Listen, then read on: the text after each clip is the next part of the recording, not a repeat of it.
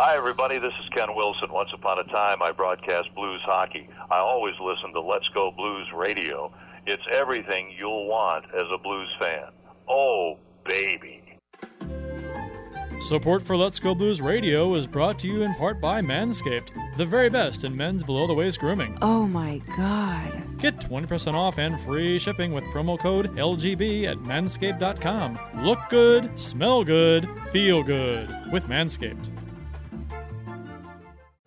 As the world's only personalized vitamin platform based on a health assessment and your DNA, ID Life provides its members with high-quality ingredients backed by pure science. It's science. Check out rockinthatidlife.com and speak with Dustin about how you can reach your goals today. That's rockinthatidlife.com. Center Ice Brewery is a proud sponsor of Let's Go Blues Radio. Visit centericebrewery.com today to schedule a no-contact curbside pickup or make a reservation in their awesome tap room. That's Center Ice Brewery, located in Midtown St. Louis. Let's go Blues!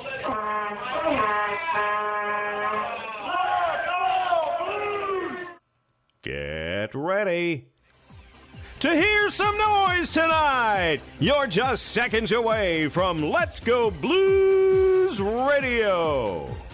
Let's have a Donnybrook. Eric Brewer was so bad. Are we like Oglethorpe? Are we suspended? I reciprocated the dickness. Selfish hockey. That's right, selfish hockey. What did I tell you about stick tape? You don't need it! No doubt about it, eh? You're listening to Kurt, Bill, and Jeff on Let's Go Blues Radio, the original St. Louis Blues hockey fan podcast. Take it away, boys. O'Reilly Auto Parts. Welcome to Season 9, Episode 29 of Let's Go Blues Radio. This is the often imitated but never duplicated, the original St. Louis Blues hockey podcast. Support for Let's Go Blues Radio is brought to you in part by Manscaped.com, the best in men's below-the-waist grooming, and by rockinthatidlife.com, the world's only truly personalized vitamin platform based on a health assessment of your DNA, and by centericebrewery.com, St. Louis's first and only hockey-themed brewery. We're broadcasting live on Wednesday, March 31st, 2021. This is franchise episode number 295 all time. Your hosts tonight are yours truly, Kurt Price, Bill Day, and Jeff Ponder. And for your listening pleasure, for the next little while, we'll be talking St. Louis Blues hockey. To interact with the show on social media, we're on YouTube, Facebook, Twitter, Instagram. Just search for us. You'll find us, Let's Go Blues Radio. We also have a Discord server where blues fans can jump in and talk with other blues fans with either text or voice chat. And the three of us will periodically be in there during games or after the show. So just check on that from time to time. Or just talk amongst yourselves. We are dual live streaming right now on YouTube and Facebook. If you haven't already done so, please subscribe to the show, smash the bell so you'll get notifications when we do go live. Bill and Jeff, how are you guys tonight? Ready to talk some hockey? I'm using the camera as a mirror right now because I noticed I've got a little alfalfa thing going on behind my headphones. So don't mind me, people who are watching the video. I think it's one of those things where you notice it, but nobody else really cares that much. Oh, nobody would have noticed, especially with the angle of the camera. Yeah. I just happened to turn my head, and I was like, "Wait a minute, that don't look right." How are you fellows doing? How's any crazy news from the past week? Yeah, you weren't here last. I mean, you were here for a short time last week, so we didn't get to really chit chat last week. Yeah, I appreciate the comment that somebody said that I look like I lost 10 pounds. Well, I'm back in St. Louis, so all the beer put that weight right back on. So I think it was the lighting and I don't know if you had got any sun, but a nice tan will shed a nice 10 pounds. Yeah, no, it was sun. It was sitting out on the back patio of the suite we were in. So yes, I'm sure the mood lighting made me look extra attractive. Like I said, I thought you looked like Florida Man. The second you walked in, I'm like, oh, that is Florida Man. I'll take it. Oh, shit. Bill's got. I'll be back. You want to mute yourself? Yeah, go ahead and mute yourself, buddy, or just walk away. or just walk away and not mute yourself. The three of us actually will be at Center Ice Brewery for Saturday's Blues game versus Colorado. You can go to centericebrewery.com to make a reservation if you would like to go Friday or Saturday or anytime. Have a couple beers, watch the game, and say hi. Right now, reservations at the bar, so if that'll, I don't know if that'll change or not, but that's where it is right now. So, prime seating for prime us. seating. You know what? I like the bar. I'm a bar fan. So we went to, my wife and I went. I think I mentioned this on the show a couple weeks ago for one of the Vegas losses, and we sat at the table real close to the bar. Basically right where the thermostat is, if you know where that's at Center Ice. And some people got up and left after the first period, and the wife and I were just like, let's go up to the bar. That's a way cooler spot. So we sat up at the bar the rest of the time. We had a great time. The bartenders, we were doing shots with them, and just had a great time. So yeah, I'm really looking forward to Saturday. Always have fun there, especially when we're sitting at the bar. Yep. Yeah, that's one time we didn't get a bar seat when we sat. I think the same kind of spot, the small table away from the bar against the wall. That was a good seat too. But great spot. Yeah. I just prefer the bar. I do too. It's almost like you're right where all the action is. That's where I prefer to be. So, but looking forward to that very much. And if you do want to go sit down. It's best to have a reservation because, if it could be full and they won't let you in if all seats are taken. So go online and get a reservation and check it out. CenterIceBrewery.com. Yep, CenterIceBrewery.com. And last week, the Blues announced the attendance will be increased to 4,100 fans starting on March 26th. So it was a few days ago, and available to the general public. So now Blues fans will know. Now the Blues players will know how Florida Panthers players feel during a normal season with having 4,100 fans in the stands. Pretty much. That's my. So I know a friend of the show, our loyal listener, Austin Lynch, said that he's been. I think a couple other listeners have mentioned they've been to games already. My mom is wanting for my birthday. She's wanting to get me tickets to one of the upcoming games. My birthday's in April, so we'll see. I think I'd get my second dose of my vaccine on the 18th, so I may be heading to a game. Could be fun. Very cool. I did the 1-dose deal, so I just one shot and done. Which I'm all about it. I got my first dose, so I'm going to do a 2-doser. We were able to get signed up under Madison County's 1B plus segment. So Julie and I both got our first dose Sunday morning. And we got the Pfizer. So did you have any reactions? My arm hurt like hell. And just it was really, really tight all day. But Monday, I felt better than I felt in a long time. So it's just kind of weird. I don't know. I don't know what that was about. But so I'm happy to be on the road to being vaccinated. Yeah, I didn't mention it on the show because last week was the first show I had after I got my vaccination.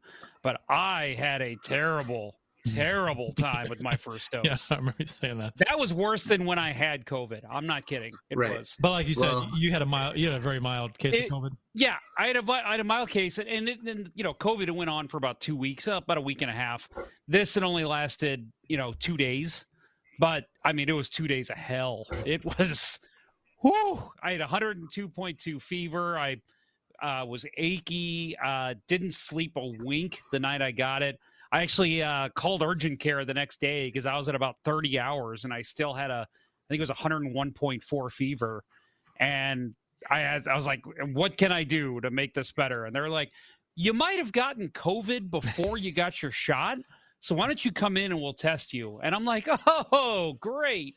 So I went in, they tested me. It was negative. And they actually said that because I had COVID before, that a lot of people are noticing that issue with their first shot. So I'm hoping the second shot won't be as bad, but I'm still going to get it. Hopefully the fever stays away because, my God, that was awful. Yeah, I've heard a lot of people who've had Moderna that if they've had COVID before, it just totally wipes them out. So hopefully you got over that. Yeah, I went 2 days before I left for vacation.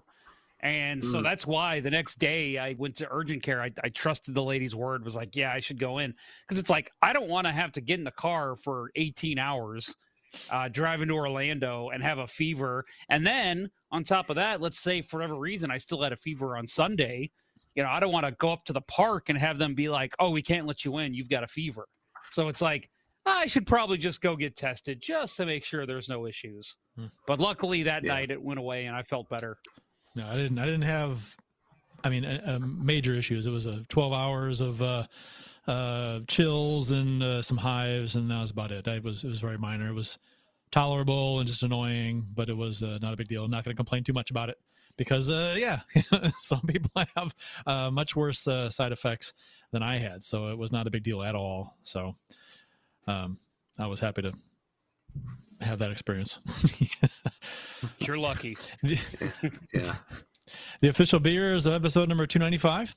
You can follow each of us on the Untapped app. My handle is at cprice12. Jeff's is at jponder94. Bill's is Billy Blue Note 33. On Untapped, you can just kind of check out what the three of us are drinking, or any friends you have that also have the app. You can see what they're drinking and whether they like it or not. They can rate the beers and get some comments on it. It's kind of cool. So, Bill, what do you got, sir? Yeah. I'm not partaking. I'm probably going. Yeah, I'm probably going back to work when the show's done. So, my beverage of the show is cucumber mint sparkling water. That is a fine beverage. What's the brand on it? This is the Good and Gather from Target. Okay. I was gonna say what's the popular one? That's one that my cousin Jeff drinks a lot. Truly. La Croix. That's it. La Croix. So yeah. I've had a number of these sparkling waters, and I've not liked any of them except for one. I think it was the lemon lime. I think La Croix was good. I like that. I could do that one. Whichever one. Amy left a few cans here, and I had one. And I was like, that's not too bad. That's not. I could do that. The rest of them just taste like, it's like soda with no sugar. It's just weird. Yeah. But yeah, no, I cut out soda a couple years ago. It didn't last. I drink soda again, but I actually the cucumber mint and a couple of the other ones that Target puts out are actually really good, and at least curb my intake of soda, if not completely stop it. So. Winning Unlimited in YouTube chat said, I got the Pfizer dose 1 5 days ago. Worked out hard for 3 days. He wanted to exhaust himself. Interesting. Yeah. He's a smart guy. Adam's a smart guy. So I assume the whole workout thing was. Is he, though? I assume so. He does play hockey, so I don't think he's that smart. He is smart in areas. Okay. Right? I'll give you that. You got to be. Yeah. There are people that are smart in areas. I want to be. I guess if you played Trivial Pursuit, for example, with Adam, then you could find out general smartness of a range of categories, as opposed to someone who is just, smart in AI or wherever. I think we're all smart in our own ways. My area of expertise is I can tell you what kind of underwear people wear based on just knowing that person, the type of underwear they wear. Okay, Kurt, your boxer briefs. You probably okay. We've been in the same locker room. No, I have not. I don't. We've been in the same locker room. I remember. You think I remember what kind of underwear people wear in the locker room? I've seen the way you look at guys in the locker room. I'm not going to pass judgment. You, though. I have more respect for you. Okay. Bill, I think you are also boxer briefs, but I think that every now and then you'll break out the boxers just to let it free ball a little bit. I'm going to say, let me chime in here. I'm going to say Bill's a boxer guy, straight up boxer guy. Kurt's more right. Occasionally, depending on what I'm doing. If I'm being athletic, it's boxer briefs. But most of the time, Kurt's right. I have seen Bill in the locker room too, so. Although that's we've all seen the Pornhub videos. 15 years. It has been a long time, but yeah, people do go through phases with underwear. See, I figured Jeff knew that you're a boxer briefs guy because he was rifling through your underwear drawer. Yeah, I do that whenever I know Kurt's not paying attention. When he's downstairs in his office, I like to show up at his house and rifle through his underwear. Right. That's not weird, is it? Front door's unlocked. You just walk right in. Yeah, I don't know. I can't hear. It's a big house. I'm downstairs. I can't hear Jack squat upstairs. More of that girl in the YouTube chat. Amy, she said limoncello liqueur. That's what she left here. Yeah, it was good. Yeah, I just had to ask her if it's boozy because limoncello's boozy. No, I don't think it was boozy. I mean, it would go good in like a mixed drink. I think. Yeah, pretty good. Like a vodka or something. That. Yeah. So, Jeff, what do you got? All right. So after underwear talk, let's get into some more beer. I am actually. But go ahead. I'm drinking something that was left here by a wonderful house sitter of mine, my friend Kevin, who listens to the show. I think he's even listening live right now. So Kevin, cheers to you, my friend. He was the one that if anybody follows on social media, he posted I posted. He wrote on my chalk wall, R.I.P. Bob Plager #5. So obviously a good blues fan. So it was a nice thing to walk into when I got home on Friday. Second Shift Brewing tonight. Bless this mess. It is a barrel aged imperial stout. For anybody who's never tried it, maybe who's not an imperial stout fan or for whatever reason, it's got a very nutty and oaky flavor, as well as a scent. When I first smelled it as I was pouring it, it was a very interesting smell. I enjoyed it, and it's very chocolatey. And it's good. I really like this one. It's a great one. So thank you, Kevin, for leaving this for me. At Second Shift, I love Second Shift. Second Shift is they're great. They have a number of really good beers, and the place is cool. I think they used to have Gorilla Street serving food there, but I think that went away. So that kind of sucks. But I think you can bring your food. Yeah. I would assume you could bring your own food in now. Anyway, Kurt, what do you got tonight? Who doesn't like an imperial stout? By the way, I mean I guess those who don't like stouts. But man, I was gonna say people who specifically drink Bud Light and Budweiser is my guess. I guess, but I don't know. Okay. Mine is the Old Town Porter from Narrow Gauge. Amy and I went to a Narrow Gauge. There's the can right there, which is funny because I'm looking at the can and I'm like, oh, it's a cool can. But it doesn't say Narrow Gauge anywhere on it, which is really weird to me. It's the brewery. It says Old Town Porter, robust porter, 5.7%. Keep cold, drink fresh, recycle. All good. The only where it says Narrow Gauge is narrowgaugestl.com. It's got the URL like in small print. I don't see the name of the brewery anywhere on this thing. Why is that? Do we have any It's Always Sunny fans on the panel tonight? Oh, me. Okay, so it's like it's just like hip now, like how they say you're supposed to take the sign off the building in order for it to be a hip joint. You shouldn't have a sign out. Maybe that's what this is. You take the name of the beer, the brewing company, off the can because it makes it more hip. It does have their logo, like real small. It's a real small logo at the top of the the warning, the government warning. it's so weird. Hey, I'm a visual guy. I'm a graphics guy, and I really do judge beer logos, labels.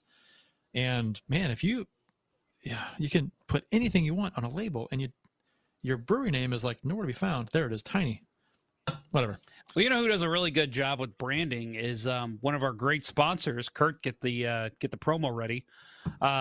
This is your warning. It's been ready to go for the last like 8 minutes. All right. Well, one of our great sponsors. They're great with branding. If you check out their underwear, their cologne, anything, you'll see the big Manscaped right across the top. Is there anything better than the fresh mowed grass at the ballpark on opening day? How about freshly groomed balls? Our sponsors at Manscaped, the global leaders in below-the-waist grooming, are here to help you strike out your bush for good. Talk about the ultimate utility man. Manscaped is like the Nolan Arenado of ball trimmers. It's time to keep your testes fresh and clean with the Perfect Package 3.0, which includes the Lawnmower 3.0 skin-safe electric trimmer, the Crop Preserver anti-chafing ball deodorant, the Crop Reviver spray-on toner for your balls made from soothing aloe and witch hazel extracts. Manscaped even threw in their shed travel bag to keep all your goodies stored comfortably. And speaking of comfort, the Manscaped anti-chafing boxer briefs are also included and will bring your boxer game to the next level. It's a whole new balls game, folks, and Manscaped is trusted by over 2 million men worldwide. Join the movement. Get 20% off and free shipping with promo code LGB at manscaped.com. That's 20% off with free shipping at manscaped.com and use promo code LGB. Baseball's back. Don't let your pubes get out of whack. You know, it's funny. They wanted to they gave us some they were pushing like a baseball theme since spring training and baseball is getting ready to start. The Cardinals start tomorrow actually, and so I'm like, well, there's a hockey show. So, but oh hell, we'll do a Still good. Yeah. We'll do it. I enjoyed that, especially just hearing your smooth, silky voice. Oh, isn't it though? I mean, editing. Digital editing does wonders to a voice. Today in Blues history. Well, before we get to that, before we get too far away from the limoncello conversation, maybe I looked at the YouTube chat, made me laugh because Bill asked limoncello, "Is it boozy?" And more of that girl says, "Only if you put booze in it." I was like, I just started laughing. That's funny, which is like, yeah, that's a very there's truer words than ever been spoken. I just marked over my hand with a pen. Don't do that. Just absolutely just ruin the podcast for everybody. It's when you do that. Really? Sorry. Good night, everybody. You know what? Well, Dave Portnoy, he cut his finger opening up a pizza box for his pizza reviews, so I'm in good company. We don't talk about that shit show of company. You know what? But I will say real quick before we move forward, I just want to add, Bill Day, for those of you watching the video, does he not look dapper tonight? Looking very good, sir. Well, I should go upstairs and put on the same sweater. You probably should. We can be Twinkies tonight. Oh, Twinkies. Twinkies. Yeah, Twinkies. Yeah, twins, whatever. Has to be the Twinkies that are 2 in a pack, not 1. No, you know, I was just sharing before the show that we've finally in my work organization, a year into the pandemic, we've finally, like, my level has finally gotten approval for Zoom meetings. So I actually have to, like, you know, at least put on, you know, decent attire, at least up top, you know. Although, and you're probably all asking yourself, what does a PT's bouncer need to do in a Zoom meeting? But Bill will be glad to share that with you in Discord later. Yeah. And I can't imagine too many PT's bouncers dressed as nice as Bill either. So he leads by example. He dressed for the job he wants. That's right. Well, that's right. I put the glasses on to match you, Bill, but I think yours are probably are those way cooler. Ricky Vaughn glasses? Those are Ricky Vaughn glasses. Yeah. You are correct. Yeah, nice. I love that. You look like a banker. I was Rick Vaughn for Halloween about 10 years ago, and I kept the glasses. So felt it'll come up again. Oh, look at that! We all look so smart. Yeah. What looks better, the blue or the white? I got the blue. These are like those blue tinted. Not blue tinted. Blue. The blue light. Blue light. Frame. Ones, yeah. Frame. Blue light or white. What do you think? Blue or white? I think with the hat, I think the blue looks better. Yeah. Now that Those of you listening on the podcast, I'm sure, are really enjoying this conversation. Well, but that looks fantastic. I think I can figure out. Doing blue or the white. It's but they got that glare off the monitor. You can't see my eyes, which is like half the point of the show. So. Yeah, I'm trying to. Yeah, because I mean, we have very inviting eyes. You know, I've actually had multiple women. They come hither. Multiple women tell me I have bedroom eyes, which I take as a very nice compliment. You know what? You've got the bedroom eyes. Did I ever tell you about the contest that I won? No, what'd you win? I won you know the story, don't you, Bill? I won a Mr. Bedroom Legs contest. You've told me this. Yeah, okay. I knew that. I've told everybody. I'm sure. Yeah. Anybody who's ever had more than a couple of drinks with Kurt has heard this story. I was going to say, I'm pretty sure he introduces himself as, my name's Kurt Price. I won a Mr. Bedroom Legs contest once. Yeah. Well, you know what? I am Mr. Bedroom Legs. It was funny because that was like prime hockey playing days, right? And hockey players like soccer players, their legs are in shape. And there was a contest. I'm like, and it was, well, you should enter. I'm like, no. I'm like, please go and do it. Okay. So I did. I won, but it was, I walked around. That was my talent. I walked around. Back when I first had my son, and I've never told anybody this, back when I first had my son, he was about maybe 1 year old. There was a contest on one of the radio stations out here for a dad bod, like best dad bod or whatever, and it was Father's Day. And I actually had a buddy who followed me out to Creve Coeur Park. He had me take my shirt off, and he took a bunch of like professional photos of me just like running around, like going up steps, and did you lay down on the grass? I did. Yeah, that was one of them. And we thought, it'd be really funny to just like put me in there. And like, I totally chickened out last minute. I was like, nope, I can't do this. I'm like, cause I like looked on, these guys are like super stacked, all of my competition. I shouldn't have cared. Cause I was kind of doing it as a joke anyway, but I chickened out. I was like, no, I can't do this. Like, this is even too much for me. I asked you about laying on the grass because when I got my high school senior pictures taken, I hated it.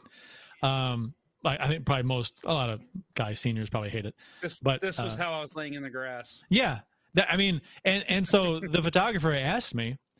He goes, "You want to lay on the grass?" I'm like, no, I do not.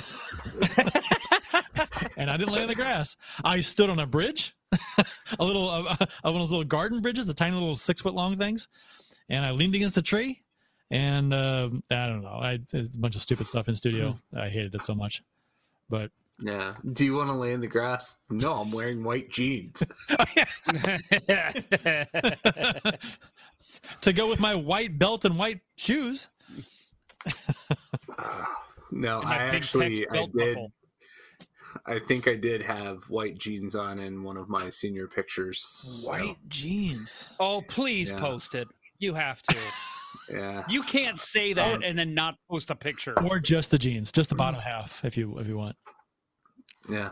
Oh, I think I'd prefer that. I'll see what I can find. I'm sure I've got the picture somewhere. But you were rocking the hair back then too, Bill. You had quite the do going on. I remember that. Yeah. We talked about the a few shows back. Somebody said it. My hair doesn't grow long. I think Mike McKenna said this on Twitter. Hair doesn't grow long; it grows out, and that was me. And so, yeah, early '90s. Friend of the show. Friend of the show, Mike McKenna. I put some curls in the hair for about 6 months. So, yeah. Hey, you know what? This is I think we've got something coming up that has something to do with hair, correct? Do we? We already did the Manscaped slide. We do.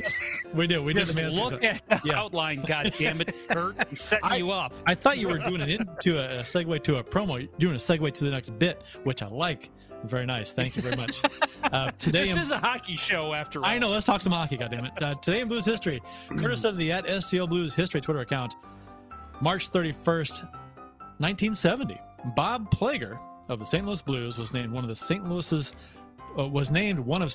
top 10 best groomed men of 1970. And there's an article. It's I can't imagine this is still a thing. Maybe it is. It just doesn't get the press it used to, I guess. This article says defenseman Bob Plager received a letter yesterday informing him that he has been named one of St. Louis's top 10 best groomed men of 1970 by the Barbers, Hairdressers, and Cosmetologists and Proprietors International Union of America, local number 102. He's been invited to receive the award at the group's Total Man show Sunday at 3 p.m. in the Chase Park Plaza Hotel. It had been fun to see what that was all about. The Total Man show. All I can think about is the fashion show from Slapshot. Yes! Now we should have the segment, the soundbite ready to go. I was going to say, we have that soundbite ready to go here soon, right? When I whip it out, I want to say real quick to add to anybody who is still depressed about last week's news about Bob Plager. One of my favorite quotes, Thomas Lynch: "Say not in grief he is no more, but live in thankfulness that he was." And I think that's looking at this story. That's something that reminds me. Is it's anybody who was maybe alive in 1970. That might remember this. I find it hard to believe anybody does.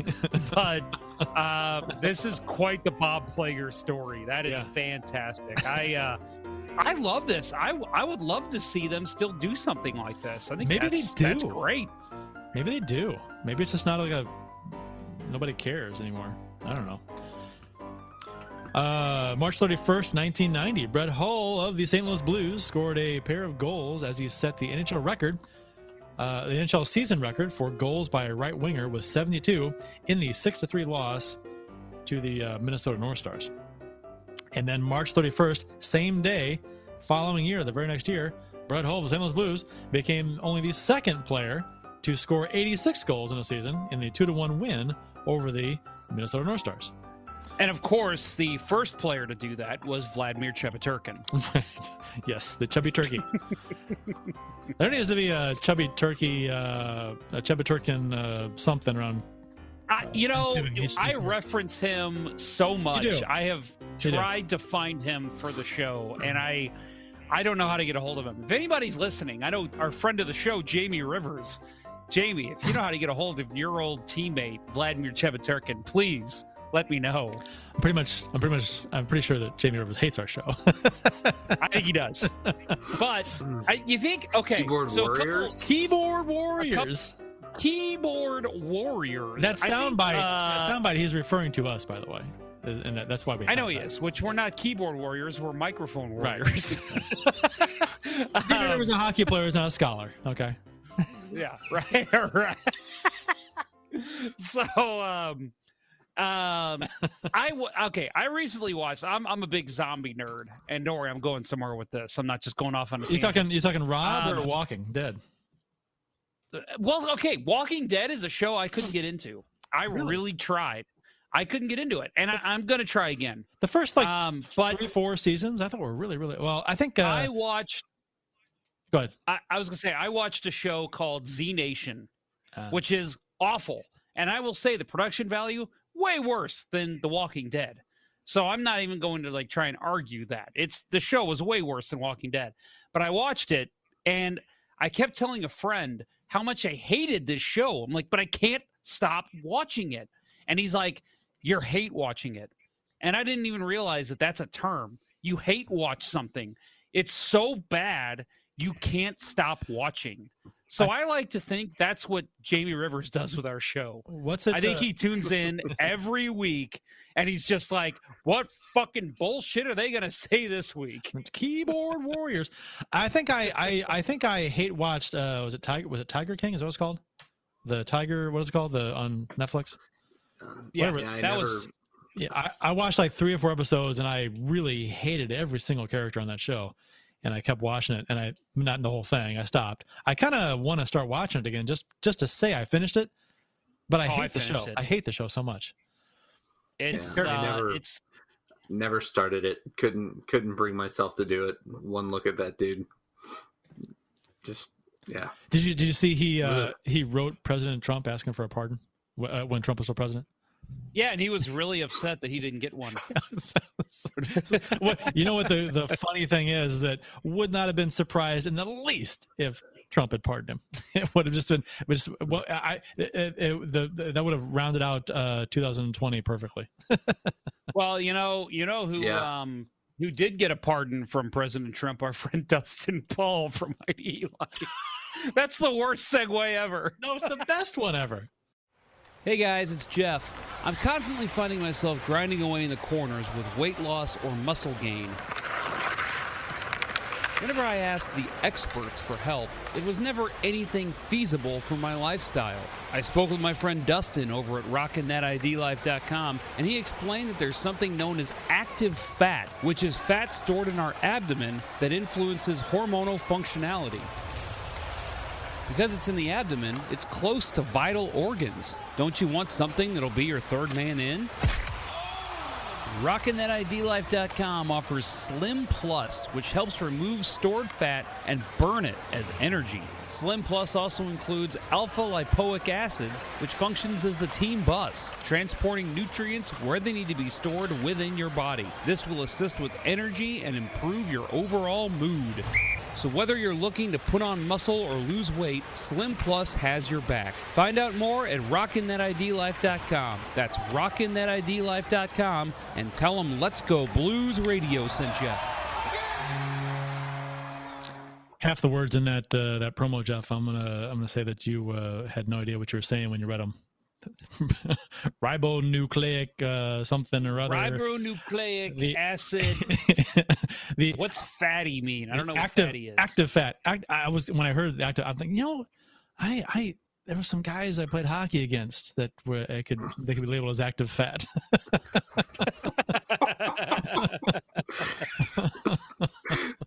No comment.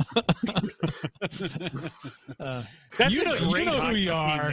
The guys I played hockey against. You know who you are. Dustin Paul, we are going to start a hockey team and call it the Active Fat. The Active Fat. All right. The end of March is here, and the Blues, the last few games, they really needed, and we talked about this, they really needed to pick up at least 2 wins that that's an arbitrary, you got to do this. 2 wins in the 3 games versus Minnesota, Anaheim. You're thinking you got to beat Anaheim both times. You have to, and maybe lose to Minnesota. Okay. But you can't lose to the last place team in the division when you need points. You're fighting for that 4th spot. And at the least, maybe you get a couple overtimes and you lose. Maybe you get 1 win, 2 overtime losses. At the very least, you're getting points out of games. Yes. That's what you're hoping for. And they got 1 point out of a possible 6, and that was in a game they led 2-0 and blew it and lost in overtime. Never had possession in overtime. Not once, and that was like a minute and a half in. So, we all know how overtime goes. I mean, you cannot touch the puck for a minute and a half in overtime easy because teams just take it slow. They'll back out to center and they'll pass it around, wait for an opportunity. Well, that's what they did. The Ducks kept circling back, waiting for their moment, and that's fine.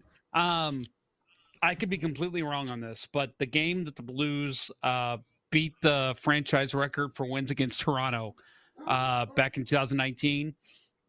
Ryan O'Reilly made a good defensive play and then came down and scored. I want to say that was the first time the Blues had possession in that overtime. I could be wrong, but but I want to say Toronto controlled that overtime. Well, all you need is 1 chance. Right. That was a game where, again, go back and watch the tape. Tell me I'm wrong, but you don't need possession. You need 1 chance. That's all you need, and it needs to be set up to where the goalie has no chance. And so I don't even blame them for not having possession in overtime. Let the Ducks keep circling back to center, wait for your moment, make the right play, but they didn't that the way that who was it that scored the overtime winner? Was that Raquel? This is Manson. No, Manson. It was the defenseman. The way he cut into the middle and just had a great chance on Binnington one-on-one. You can't let that happen in overtime. Yeah, Shen missed, let him get a step on him. Manson's a big guy. He's going to muscle his way to the front, and Binnington was down too early. I mean, it was just not good by either Shen or Binnington on that play. I thought Binnington was down early, but I also thought that it was a very, very good shot. It was a great shot. Yeah. I mean, absolute, a skill play from a guy you don't think is going to make a skill play. And that may have been Binnington's thinking. I mean, this guy he can't put it there. And he did. So I had to look it up real quick. Sorry. I don't know why this just popped in my head, as Manson's been in the NHL for a while now. I had to see if he was related to Dave Manson. Yes, Dave Manson, former Blackhawk, he is his father, and yep. Josh Manson was actually born in Chicago. Yeah. So there you go. There you have it. There you are. Hoffman was scratched in the Sunday overtime loss versus Anaheim. He skated on the second line with Shen and Prawn today, though. Okay. So your comments on the scratching of Hoffman versus how Hoffman has been used by Berube, and there's talk of him being, I think a lot of fans want him traded. But JR actually brought up, his tweeted, which actually surprised me a little bit. It's not too often you see reporters or writers with press creds question the coaching decisions like JR did. I thought it was kind of out there. Not out there, but it was kind of ballsy, and actually what a lot of Blues fans are thinking, that Berube is misusing Hoffman quite a bit on the team. I think he has a little more clout with the Blues, and obviously I think STL today, he's not there anymore. I think Athletic kind of says like, hey, if you can do this stuff, do it. If you can get away with it. Yeah. Bill, I want you to take the Hoffman question, but I want to add real quick in the Facebook chat, Kurt. Katie Baumgartner says, "Hey, Kurt." So I'm guessing she's a friend of yours. Yes. Is that all it says? Hey, Kurt. That's all it says. Yeah, hey, Katie. Just wanted to, because I know you don't normally have Facebook up. So no, last week I did because you weren't here. That Facebook is that's all you. And it was fine. I heard you guys talking. I thought, man, I should have just tuned in just to write in the YouTube chat, hey guys, Facebook comment here.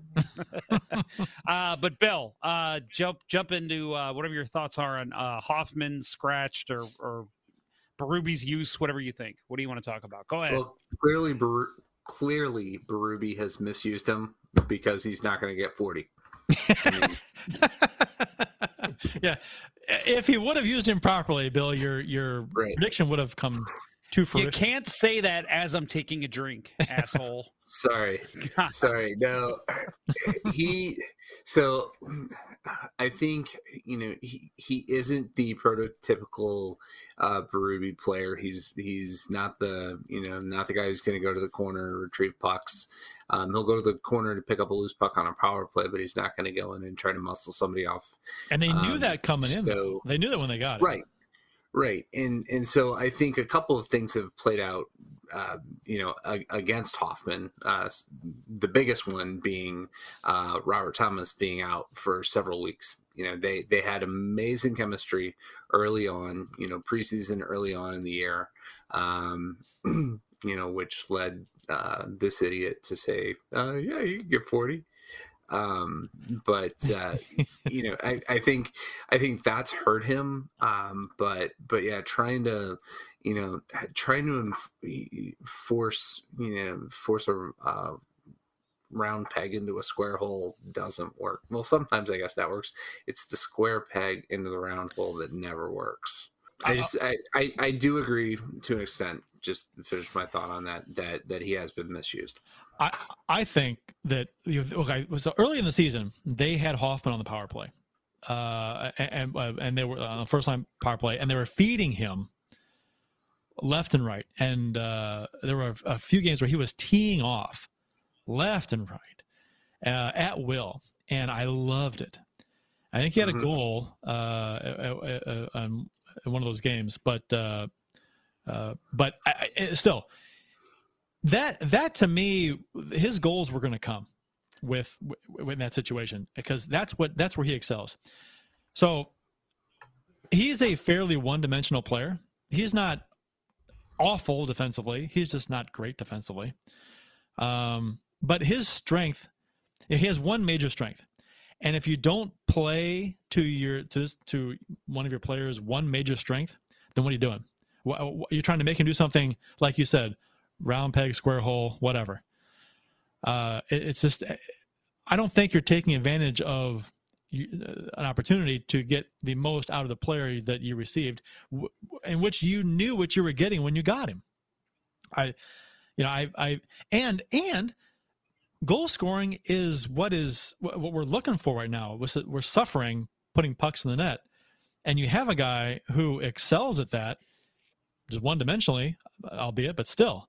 Let him do what he excels at and feed him, and see if that can help with the production on the scoreboard. I think you have a guy that can do that, and you're not taking advantage of that. Jesse Hill agrees with you, Kurt. He says, let him tee away. Hoffman not playing with top 6 players is a waste of time. Right. Yeah.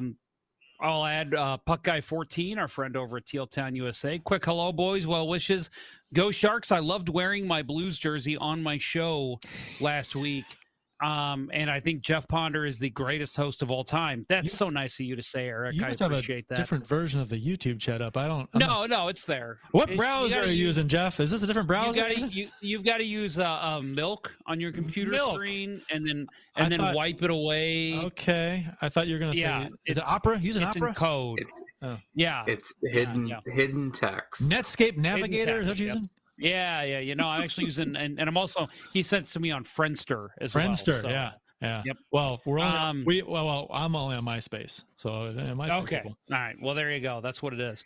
But anyway, with Mike Hoffman, I agree. Listen, I said, I think 2 weeks ago, I questioned Berube with not playing Binnington back-to-back against Vegas. I think that was a huge miss on his part. That's the first time I've truly questioned his decisions. And I'm going to defend him to a certain extent and say he knows this roster better than anybody, maybe other than Doug Armstrong. But I do agree, on the outside looking in, it does seem that Mike Hoffman has not really been used properly. You put him with a guy like Ryan O'Reilly consistently, especially when this team isn't winning. Put him out there for 6, 7, 8 games, see what happens. That has not happened yet this season. He's bounced around the lineup. Now he's a healthy scratch. Yes, he's lazy. We've seen it. In the defensive zone, he's not a Berube, full 200-foot game player.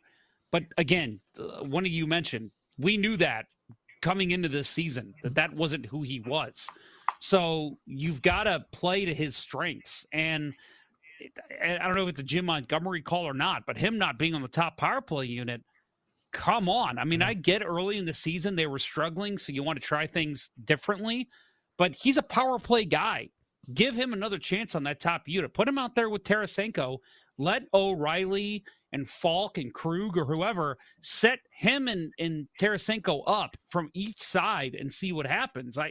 Have they even tried that one time on the power play this season? You know what? When we acquired Falk before last season, he was thought, okay, he can help out. He can contribute on the power play. He's a specialist like that. So, but he didn't last year. It was always like, wow, he's not even helping the power play out.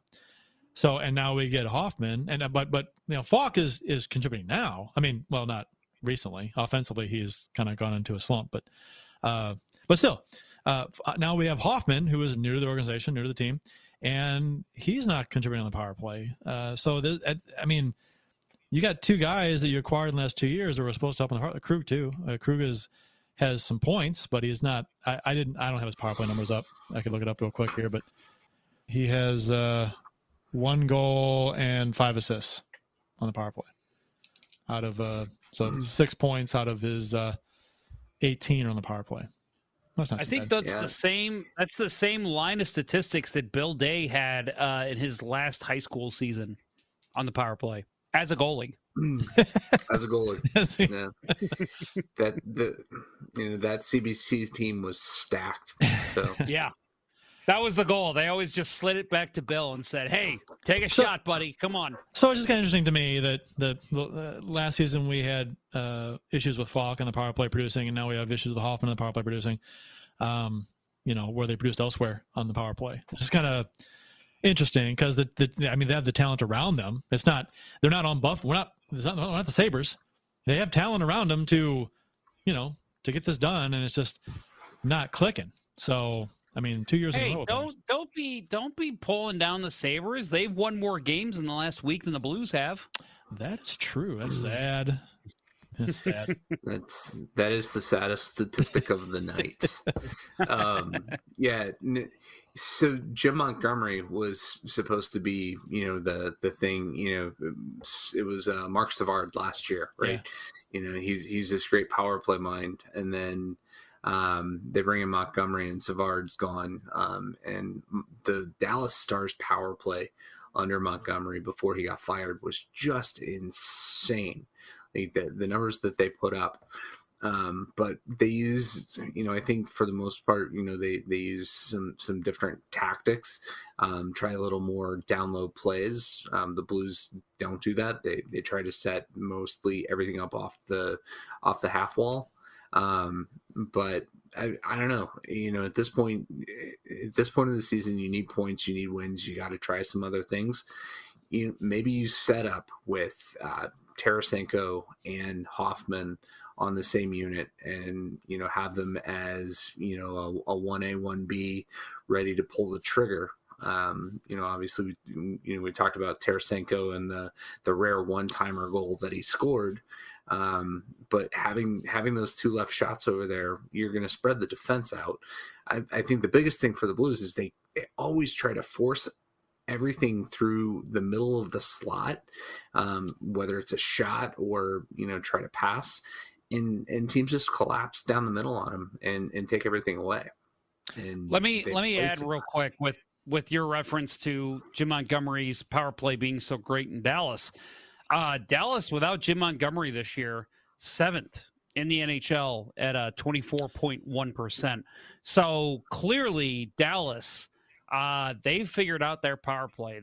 I don't know if it's a structure thing, if it's a players on the ice thing, but even without Montgomery, their numbers are great. So it makes you question, how much did Montgomery contribute to that power play?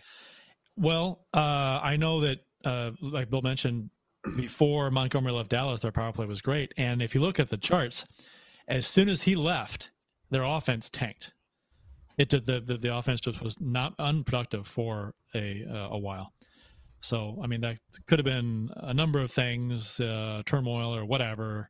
But I can't imagine that just removing a guy that was running the power play that was working would all of a sudden ruin the power play, because the players still know what they're supposed to do, but they just weren't getting it done. So, is there a silver lining to the last couple games? I think, maybe we might all agree that the Blues, I thought anyway, that they played much better the last 2 games. I thought that they had a lot of shots on goal, especially on Sunday. They had some great chances too, and they deserved to win that game, but they just didn't. So, that is a silver lining for me, as opposed to the way they had been playing prior. But Anaheim is the worst team in the division, tied for 2nd worst team in the NHL. The only worst team is Buffalo. So, Buffalo is one of the worst teams of all time this season. Yeah. So, I guess I guess based on the opponents skill level like Anaheim. They're not very good at all. So the Blues looked better against them. So does that take away from the Blues performance last couple games? No, I think the Blues, ever since pretty early in the Hitchcock era, I think they have been known as a team that plays to the level of their opponent. And I think that's what we saw against Anaheim. I think they played great against Anaheim. You're right. They deserved a win. And I think, honestly, that's why I'm still slightly optimistic about their playoff chances, even though the hell they have coming in their schedule. Just because I think they play the better teams well, because they play to the level of the opponent. But I will say there is a constant issue with this Blues team since Berube took over, really since Mike Yeo, where I feel like they make the opposing goalie look like a superstar. And I know as a fan of the team, it's easy to say that and say it in a very sarcastic and pissed off manner. But I feel like with this team, it's more apparent than ever. Anthony Stolarz has stepped up and played great in the short amount of time he's played in Anaheim this year. But at the end of the day, he's barely an NHL goaltender. He is a fringe NHL goaltender. And I thought the Blues, while they had some great scoring chances, they really never stretched the envelope. They really never. They're a dynamic offensive team, and I felt like a lot of stuff they did was easily telegraphed by the Anaheim defense and by Anthony Stolarz. Again, played great, good enough to win, but when Anaheim's taking advantage of their opportunities, and then Anthony Stolarz is going to stop everything he sees, and the Anaheim defense is going to play great in front of him, you're not going to get that win. You've got to get creative. You've got to do something crazy. You got to take chances. You got to take risks. And I just didn't see this team doing that to the extent of the extent they needed to win that game. Yeah, no, I was going to say that game. I think that's the game, the example of stick the knife in the eye and twist it. Right, that's the mentality you have to have. The Blues. It was the first time in 8 games that they scored the first goal of the game, and it seemed like they got those 2 goals in the first period, and they're like, oh, we got this, and they just get comfortable. And the other team's able to push back and come back. Stolarz was fantastic in that game. It was a great goaltending performance. But yeah, we made him look good. And you go back. You mentioned Mike Yeo. You go back to Yeo's last game. We made Cal Peterson in one of his first 5 starts in the league look like a superstar, and that game got Yeo fired. So Cal Peterson has looked. He's looked great against the Blues every start. He's looked like an NHL starter every time he's played the Blues. I would feel a little more confident about the Blues play recently. I worked myself up saying, okay, they're coming around. They're playing better hockey. They know they have to. They're working it out slowly but surely. They're getting better. I'd feel better about it if they hadn't gotten thumped by Vegas just a few games ago. Agree. You know what I mean? Because now we're going to go back. I mean, the Vegas was almost like a test. Okay, you got a tough month coming up. You got some easy games here. We're going to throw in Vegas just to see how you're doing. And they got thumped with 5-1. It didn't look good either. So I'm hopeful. I'm hopeful that this team is going to continue to figure it out and getting some players back. Barbashev's a maybe for Friday. That'll be a nice addition. But man, I mean, going right against Colorado. I mean, a team that's in my mind is going to finish first in the division. We'll see. I think what I'm seeing out of Thomas since he's come back. I think Thomas has been very dynamic. I think he's so close to breaking out.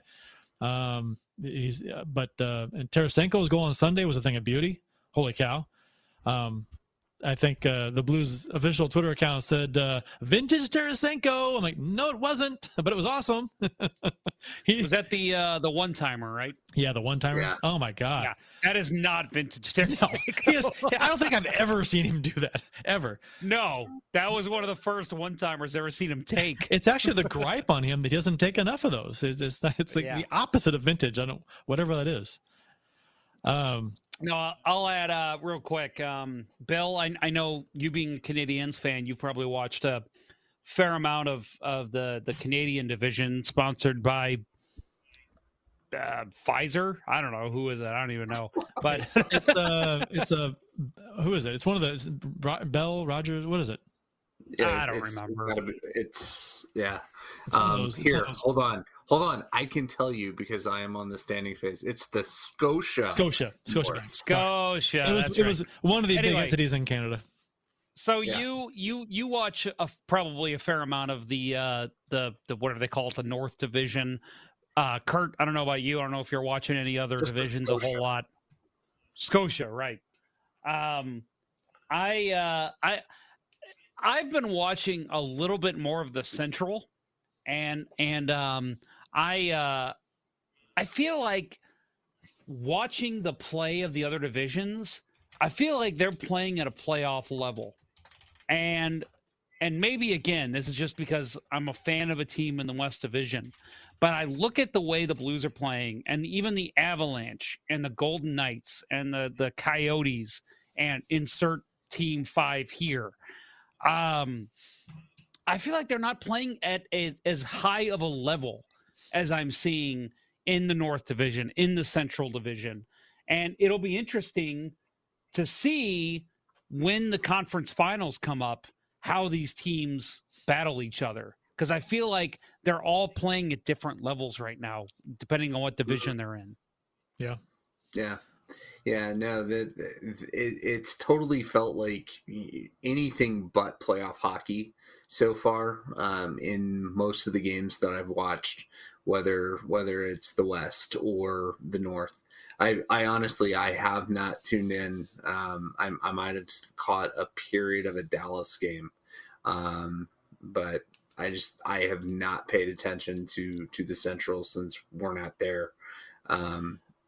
But I haven't seen the intensity night in, night out from any team. This season. That's a good reason why this is not going to be kept next season. There was some speculation that the league's talking about it. No, they're not. They're not talking about it because this kind of sucks. You don't see other teams in the divisions at all. It's a bad situation. They would never, ever keep this scenario, this division only play. The April schedule. So we talked about that. So we're in a dogfight with Arizona for the last playoff spot in the Honda West. Honda West. See, I said it. They were losing against Colorado tonight. Did they lose? They were losing like 4-1. It's just started the third, 6-3, Colorado. Okay, so Colorado should win that game. So the Blues should still be in fourth place to start their game on Friday. So starting on Friday night, the Blues start one of the toughest months that I think I can remember in franchise history. I know they had that really tough month in February of 19. Look at that. I got a lady here with me. How about that? That's a lady. It's a lady. Jess, what do you think about the Blues lately? They're terrible. Terrible. Yep. I can't hear you. So. She's not wrong. She's not wrong. Because you're not wrong. They have been better. It's hard to watch. I've been playing Kingdom Hearts instead of watching the Blues. Yeah, whenever I'm watching the Blues game, she comes down here and plays video games, which I'm like, I should like that, but it's like, well, are the Blues really that bad? You can't even watch them?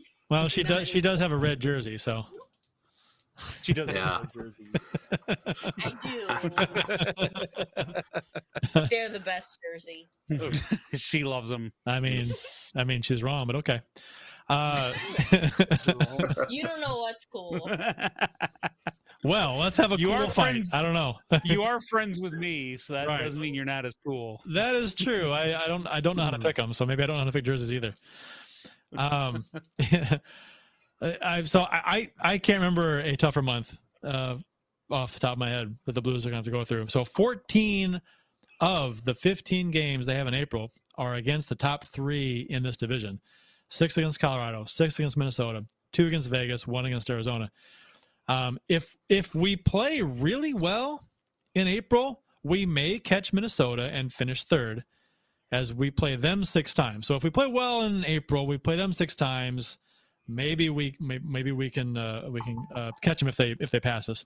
If we don't play very well, we will almost certainly miss the playoffs. That's almost a given.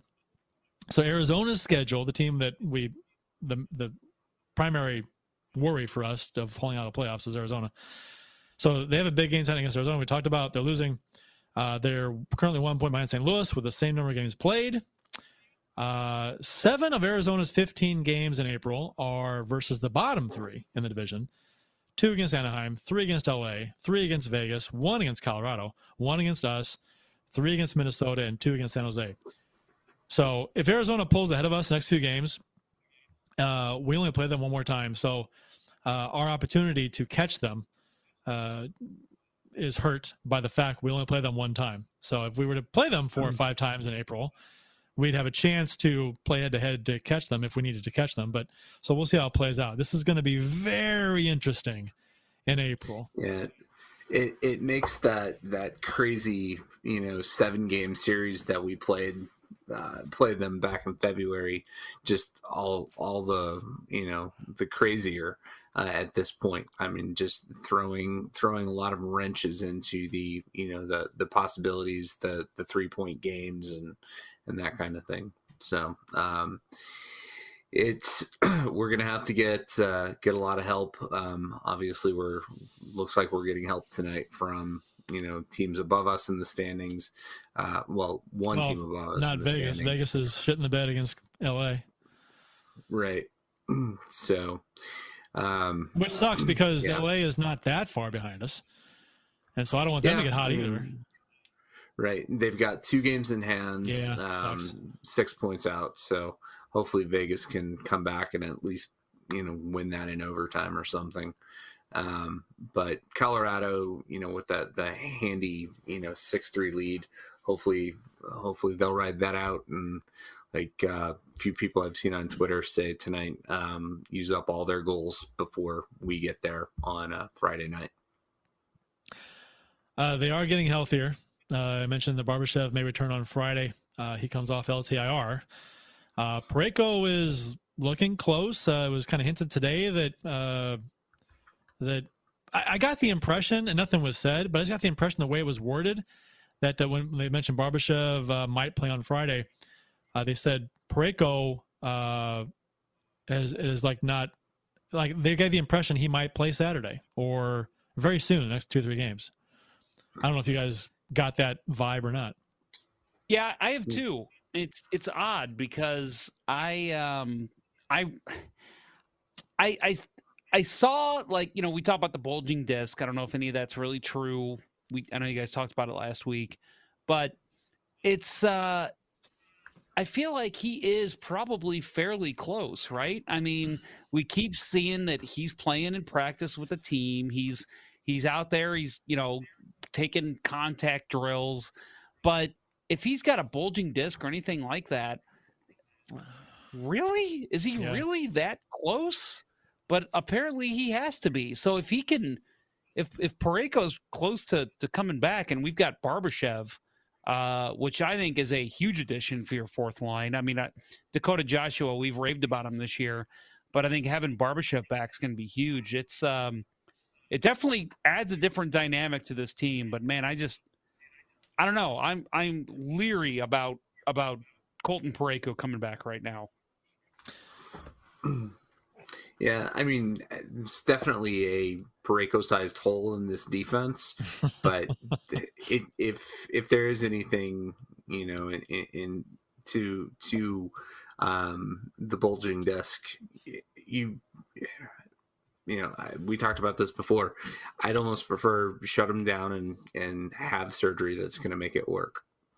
Long term. This season, this season is what it is. I don't expect a whole lot of success. So, if it's for the long term success of this team, for him to have had surgery, I think that was the right choice. Don't rush him back unless don't just take him at his word that he feels good enough to play. Don't risk long term injury for this season. Upcoming, we'll talk about some lines in today's practice and the trade deadline, and some thoughts on some players that have been rumored to, or his fans are calling to be traded, or players available. So after this word from Se9 Brewery. Se9 Brewery is St. Louis's only hockey-themed brew house. Stop on in during the next game to experience the ultimate hockey fan brewery while sampling various hockey-inspired beers, such as Old Arena Lager, the Beauty IPA, their rotating Pale Ale series, or seasonal offerings such as their Imperial Stout, their Lime Sherbet Sour, and much more. While you're there enjoying any number of their fantastic beverages, you can admire the bar top and tables made of authentic arena wood and the actual Penley Box door from the old barn. Located at 3126 Olive Street in Midtown St. Louis, it's one of the best places to watch a Blues game, or any game. Visit CenterIceBrewery.com today to schedule a no-contact curbside pickup or make a reservation in the tap room. Se9 Brewery. Let's go Blues. Please drink responsibly.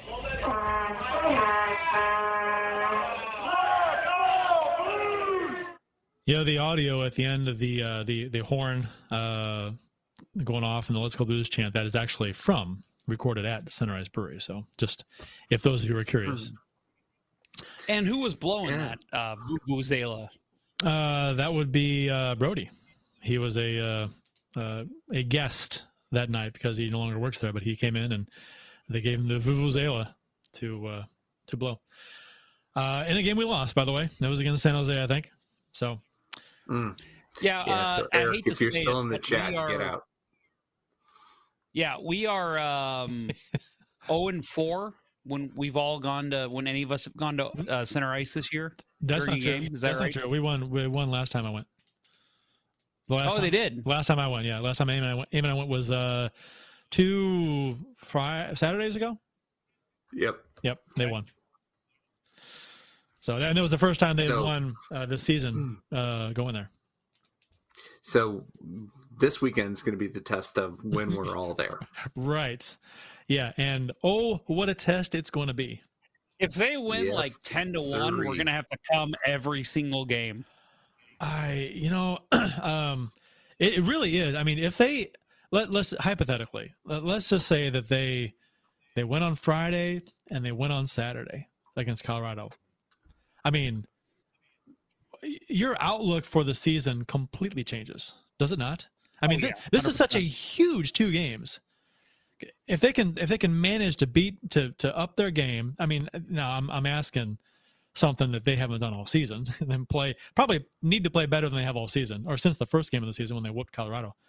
They need to play that way again, twice. And if I'm not confident they can do it, but I'm hopeful. And I'm just thinking if they could do that, then all of a sudden Blues Nation is like, slams on the brakes, says, what happened? Wait a minute. Okay. We're a team now. We can play hockey now. So things are different now. So this game, these 2 games are huge coming up. So we'll see. And I'm looking forward to it. Looking forward to a challenge. The Blues in the past have traditionally played to the level of their opponent, whether it be a bad team or a good team. This season, not so much. They've kind of played poorly against everybody, or inconsistent, I guess I should say. But the lines today in practice with Schwartz, O'Reilly, Tarasenko on the first line, Hoffman, Shen, Perron. Second line, Sanford, Thomas, Kyrou on the third, Clifford, Bozak, Blais on the fourth. Extras were De La Rose and Barbashev. Defense is Krug and Falk, Scandella and Dunn, Wallman and Bertuzzo. And extras were Mikkola and Parayko. Bennington was, and obviously Husso. So anything you would change about these lines? Because this may be what you see going into Friday with the addition of Barbashev, probably, if he plays. So where would you put him? I mean, Barbashev's a fourth-line guy. Where would you put him? I think against Colorado, I could see Clifford even maybe coming out, maybe even Blais coming out. man, what is happening with our? I'm sorry, our outline's really messing up on me right now.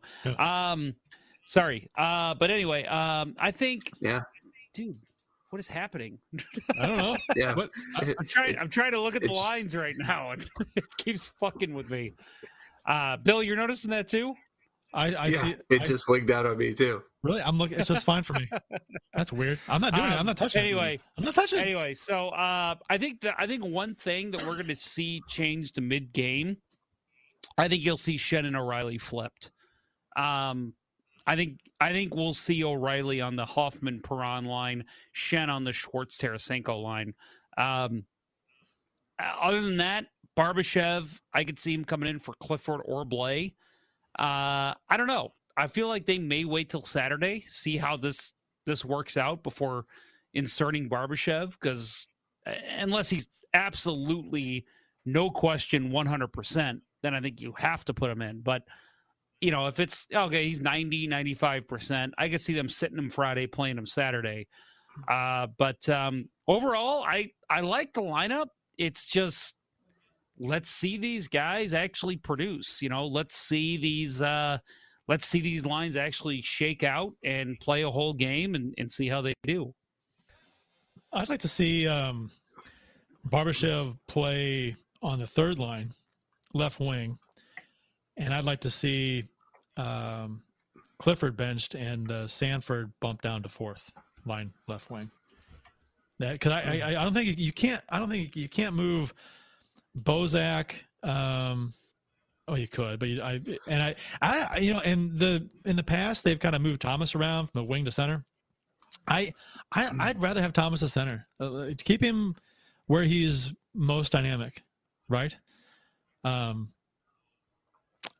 don't know, and I think almost with the defense, I think I'd almost want to put Mikkel in for Bortuzzo. And, I know you got Wallman and Mikkel on the third line pairing there, which is some inexperience, but I don't care. Do it anyway. I like Mikkola. I like Wallman. I think Mikkola brings much more of an offensive upside than Bortuzzo.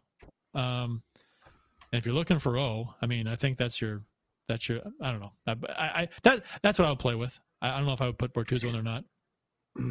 Yeah, I think you're going to see Bortuzzo in there no matter what, just because he's going to, Berube likes his heavy guys, and Bortuzzo's got some retribution to bring against Colorado. Well, but you know what, though? He's not fast, and Colorado's a fast team. No, he isn't. Mikkel's much faster. I think with Mikkel in the lineup, I think our defense is pretty fast. I think Bortuzzo is the anchor on the not in a good way. He's the speed wise anchor that holds them down, holds them back. Yeah, but I'd like to see more speed in there. Yeah, I agree, but I think in the penalty kill, I think Bortuzzo honestly is one of the best penalty killers this team has. Yeah, but stay out of the box. He's not the guy in the box. Yeah, that's true. Right. Yeah. You know what? The team meeting before the game. Okay, Mikkel's in for Bortuzzo. Stay out of the box. That's the plan. Yeah.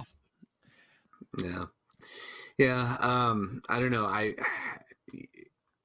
think that this 2 game set's going to be fast paced and a lot of shots.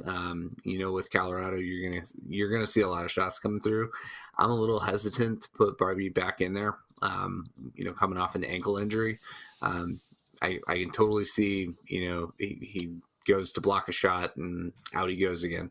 You need to get him back in at some point, but I definitely would worry about that. I like Bortuzzo in this series because his penchant for blocking shots. The Blues are never going to beat Colorado in a speed game. So right, but okay. So as far as Barbashev coming in, so I hate Sanford with Thomas and Kyrou. I really do. I think Sanford ruins that line. I don't think he's. You got 2 very dynamic players on the third line. Maybe 2 of the 3 most dynamic players on the team. Thomas and Cairo, and you put Sanford with him, who is not dynamic at all. He can be effective in a certain role, and I think that's you put him with Bozak and Blay on the fourth. I think he's a better fit there, and I think you said Clifford in this game. I agree 100%. I've said that for the last year. I'm a Sanford apologist, but I think it's because he's a bottom six forward. I think if you play him, I was trying to think of a comparable for him, and for me, I don't know if you guys remember a guy named Michel Picard. Does that name sound familiar to anybody? Yeah. Former Blue, a guy who had some of the best hands I have ever seen, but his game speed, he was just too slow and could not keep up with the pace of the game, even in the late 90s, early 2000s. And the game's gotten even faster. That's who I compare Zach Sanford to. I think he's a guy who has great hands. He's got a great hockey IQ. I just think he's just a little too slow to keep up with a top six in any NHL roster. I think if he's a bottom six guy, he plays the defensive game and he gives you a little offensive spark here and there. That's the type of play he can do. And I think playing him on the fourth line, that's where he belongs. Get him to understand the defensive game a little better. Let him fill in. I'm not saying he's going to be as good, but let him fill in for an Oscar Sundqvist. Play him on the fourth line with Barbashev. See what he can do. I think, and let him learn from playing those fourth line minutes. Maybe if Alexander Steen's still around, have Steen work with him. Because I think that's the type of game he is suited for. I don't even know if I'm against Sanford being on the third line. It just depends on who his line mates are. And when his line mates in practice today were Thomas and Cairo, I don't like that. I don't think he fits with them at all. Unless he just kind of hovers around the slot, and looks for a redirection or something, or a pass to the side of the net where he can kind of try and whip it by the goalie. I don't think he fits with that speed or the creativity that both Thomas and Cairo bring. That's just me, maybe. But there's a question in the YouTube chat about Bennington from Brian Roberts. He says, when we start talking about Bennington, 886 since the start of last season, if you count the playoffs. He's not blaming this on him, but since basically last November, he's been hovering around 900 save percentage. So I think it's been covered a lot as far as Bennington's lack of ability to steal games this season. I think I tweeted it. I was like, it'd be great. When's the last time Bennington stole a game? I can't remember last time it's been. It's been a while. Yeah. And you need every team needs that once in a while. And right. His reputation that he built in 2019 is just anything but what he does today. He's not a guy who has stolen a game. He's not a guy that I count on to try to steal a game at this point. Right. You know he's given up at least one goal every game. And that sometimes that's not enough for this pop gun offense. This team inexplicably has it sometimes. I actually listened to gun offense. Nice. I like that. I actually listened to I had it up the other day and for some reason, and I ended up playing more than I expected. Our off-season show after we won the cup, just talking like the day after we won the cup. So we're talking about the team, we're talking about Bennington and the way he played, and it's just so interesting to hear us talk about him then, and now to hear us talk about him now. Hasn't been that long, but it was I don't want to say it's depressing, but things have changed a lot, and you wonder if he can reel it back in and get things under control and be not the guy he was necessarily, but be at least a middle of the road to above average goaltender in the NHL, which is what we talked about, that a team like the makeup of this team right now, should not need an amazing goalie to win games. But I think this season they do. And we've talked about Jake Allen in the past when he wasn't standing on his head, stealing. He wasn't playing well, giving up a goal that you're like, oh, man, wish we would have had that one. And we said that Jake Allen's play, how goalies play directly affects the team in front of him.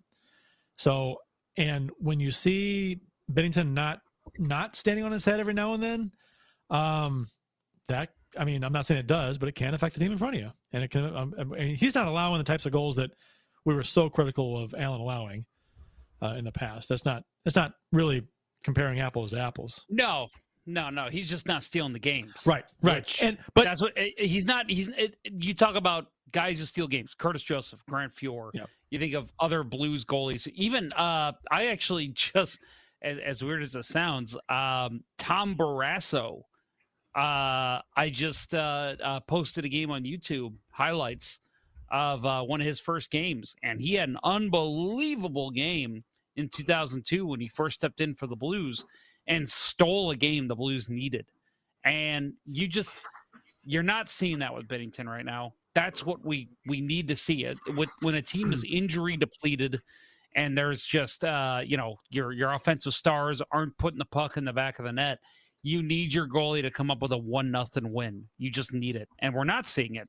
And again, we've talked on this show before about how people have claimed that we are Bennington fanboys. But and I'll admit, if there's going to be any podcaster in all of Blues podcasts, I'm probably the biggest Bennington fanboy because he did get this team a cup. And I think he's played fine enough to win. But yeah, if there's going to be any criticism on him, it's that he's not pulled out that big W. And, again, people have said in the past we were Jake Allen haters.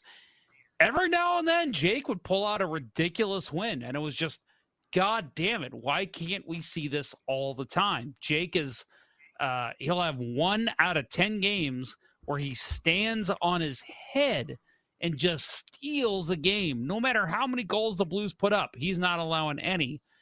And we haven't seen that from Bennington all season. So it'd be nice to get something like that down the stretch here against some of these big teams. Jesse Hill in the YouTube chat says, why do we as Blues fans harp on goalies? Why not Falk, Krug, Shen, O'Reilly? I do believe that fans harped on Falk like nobody's business last season. Yeah, he was harped on a lot, and I don't even think Shen and O'Reilly need to be harped on that much, especially Shen. I don't think Shen needs to be harped on. Real quick, I don't know if you guys saw the Athletic article about projections for award winners. I can't remember who it was that posted it. Name escapes me, but they basically polled a bunch of other Athletic writers and said, hey, who would you, who wins this award? And they had a Norris vote, and Drew Doughty was one of the top ones, and that shocked me because I said, and because people even said in there like, oh, well, they're not a playoff team, but he's playing great. And I'm like, if you're going to have Drew Doughty in there, Justin Falk belongs in there just as much as he does, if not more. I think Falk's played fine. All season. He's not your big defenseman who's going to lumber guys in front of the net, but how many of those do we have in the NHL nowadays anyway? I think positionally, he's been just as good as anybody in the NHL. And I think Falk was one of the better players in the NHL for most of this season. Yeah, agree. Yeah, I agree completely. I mean, his name's coming up less and less lately. He hasn't scored in a while. That's why. Right, and he hasn't been pushing the offense too much. But I think the team has been trying to focus a little more on defense than they were. A question in the YouTube chat, is it the injuries, that contributed to, to the people in front of Bennington, that have led him to, not posting shutouts? I don't know. Obviously that's going to contribute, especially when you lose, your big time grinders and Sungfist and Barbashev. They'll both, throw their body in front of any shot in the league. You lose the, guy who should have been a perennial Norris Trophy candidate, captain, in Petrangelo. That's a huge drop off, especially when Parayko's out injured. But as a goalie, you have to be able to steal a game, even if the defense in front of you is not the best. And that's just not who we're seeing Bennington be.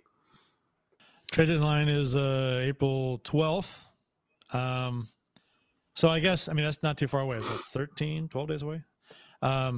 So you ask the random Blues fan on social media or wherever, are we buyers, sellers, or neither? And you may get tons of different answers.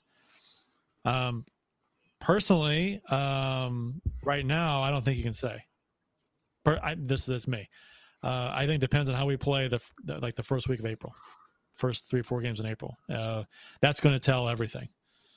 If we can play well against Colorado, win one maybe, take 3 out of 4 points, something like that, then it's a different story. I don't know. There's Taylor Hall rumors. There's Bozak could be traded. Hoffman could be traded.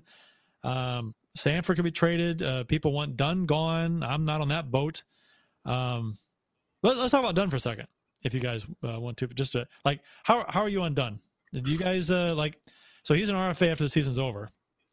So, if you can, obviously just saying trade him is weird because you don't know what you're getting in return. But if you can get a good return for him, do you want the Blues to move on? Are you done with Dunn? I guess. So, Kurt, I know you've shown before that you're a guy who believes in Dunn, and I believe in Dunn. I think Dunn is a guy who can contribute very well on any NHL roster. He could be a top power play guy if used in the right situation. I don't like him on this team. I've said it before. I'm actually in the boat of I'm ready to see him go. I think with a team of Justin Falks and why am I drawing a blank? Torrey Krugs and even Colton Parayko's, a guy who's going to come back and has a heavy shot. I don't know if you need a Vince Dunn, and I've said it before. Scott Perunovich, even though he's out this season, I think he steps in a Dunn role, maybe even next season. So if you can move him for a solid trade, I think you do it. I said, I think even going into this season, I think that I said, if you can move him at the deadline, you do it. But with him being a healthy scratch recently, I question whether you can get top value for him. Again, I know a lot of people have said, oh, well, Zach Sanford, when he's hot, you got to trade him. Not exactly how it works. Teams are going to look at his whole body of work. What has he done? And I think right now the answer is Vince Dunn's a second, third round pick. If he can step his game up to where he was even just a season, 2 seasons ago, I think he's a guy who could land you a pretty nice return. But you got to play him. You gotta get that production out of him. So I'm all for moving him if you get the right situation for him. But I think the better option is going to be to let him seek his RFA and then sign him to a deal and then start listening to offers. That's how I feel right now. Maybe that changes. Yeah, I can't imagine the market's going to be super excited about him. in light of Shane Gostisbehere going on waivers and clearing last night. I mean, they're pretty similar kind of players. Gostisbehere is a Hobie Baker winner. Hasn't panned out in the last couple of seasons as Flyers fans would have hoped. But for a guy of his caliber to pass through waivers and nobody takes him on a free flyer, not to use a pun, that was bad, but not to take him on a free, just to have to clear cap space for him. I don't think that you're going to be able to pull back more than a third or fourth round pick. Maybe you find somebody who's out there to do it, but I don't know, a team that needs a rebuild, or maybe it's he doesn't get traded, but the Blues offer him up to Seattle so that they don't take somebody else. I don't. So he's making $1.85 million this season. I don't think he gets much of a raise as an RFA. So I think he is good value for that. I like Dunn. I know he makes his share of mistakes out there, but I think what he brings, I think his best game is. Man, I'm watching Vegas and LA. I don't know if you guys are, but Vegas's goalie. Who's in net for Vegas tonight? Is it? It's not Fleury, but it's Leonard. Leonard made a couple of fantastic saves, and Vegas just scored one a little bit ago to make it 4-2. And I'm going to go out in there. It's on 4-2 in the third. Vegas is going to tie this game. They're all over LA right now, and yeah, they're getting some good. This is a good game. Okay, but yeah, I don't think. While we're doing updates, 9-3 Colorado over Arizona. Good. Woo! 47 seconds left. Maybe Arizona will cool off. I think. Let's hope Arizona doesn't score a touchdown. I think Dunn for $2 million or less. I think is a really good price for him. There is, I guess, you could say you could expose him to Seattle, which I guess he would be exposed. But will they take him? I think if I were Seattle, I'd definitely take him. I would too. I mean, I think the writing could be on the wall there. So I don't think he gets moved right now. I mean, I'm not against trading anybody. I've said this a bunch of times. I'll trade anyone, literally anybody on the team, if it makes the team better now and in the future. That's a no-brainer. I have my favorite players I like, but if the team gets better for now and in the future by making a trading the best player, I'll go for it. Trade O'Reilly to get better now and for the next 5 years, absolutely do it. Now that's you're assuming it's a given that they get better. So, yeah. Taylor Hall rumors. Buffalo is unloading some players. Stahl was traded to Montreal for a third and a fifth. Oh, dude, they're on a winning streak now. Are you sure that's still the case? That's They've true. won one game. They've won 1 games in a row. That's true. Sportsnet's Elliot Friedman suggested the Blues were interested in Hall, then backed off that a bit, and Andy Strickland chimed in and gave a Blues Hall trade a thumbs down on Twitter. And I'm not sure was that clarify what he meant? Did he mean he wasn't in favor of it, or did he mean no, it's not going to happen? The way I took it was that it's not going to happen. That's the way I took it too. That's how I read it. That's what I took it too. But if you trade Mike Hoffman for him, maybe, but I don't know. There's a salary difference there. Hall makes 8. So yeah, and the other issue is like why just make Buffalo doesn't make that trade. You want a guy on a 1-year deal for another guy on a 1-year deal? It doesn't make sense because Hall's Hoffman. No. Hoffman's going to leave at the end of the season, right. So you need some assurance that you're going to get something out of that trade. Yeah, I mean, it would have to involve, prospects the Blues don't have and picks the Blues shouldn't give up. Right. Yeah, you know what, though? I mean, Hall's numbers this season, he has 2 goals. I don't. I mean, he makes $8 million. Granted, he is a much better player than what he's produced this year. His past history shows that, and he's on a shit ass team, so that does not help at all. So that's got to affect his numbers quite a bit. So, but Kurt, let me ask you a serious question. If I will give you a serious answer. If you played in the NHL, let's just say the Edmonton Oilers were just like, we're going to give a fan a chance to play the entire season with Connor McDavid. Weird promotion. Let's say they do it.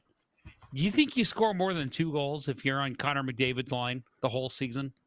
Do I get to practice for like a year before I play? You can practice as much as Connor McDavid practices. No, I wouldn't get. I'm not going to say I would score more than 2 goals. I would like to think I could, but no, there's no way in hell. No. Is that a serious question? There's no way. I'm gonna say yes. You would score more than 2 goals if you play with Connor McDavid. I think if you put me on the power play with Connor McDavid, and I just stood in front of the net, he's gonna shoot it off my leg more than twice.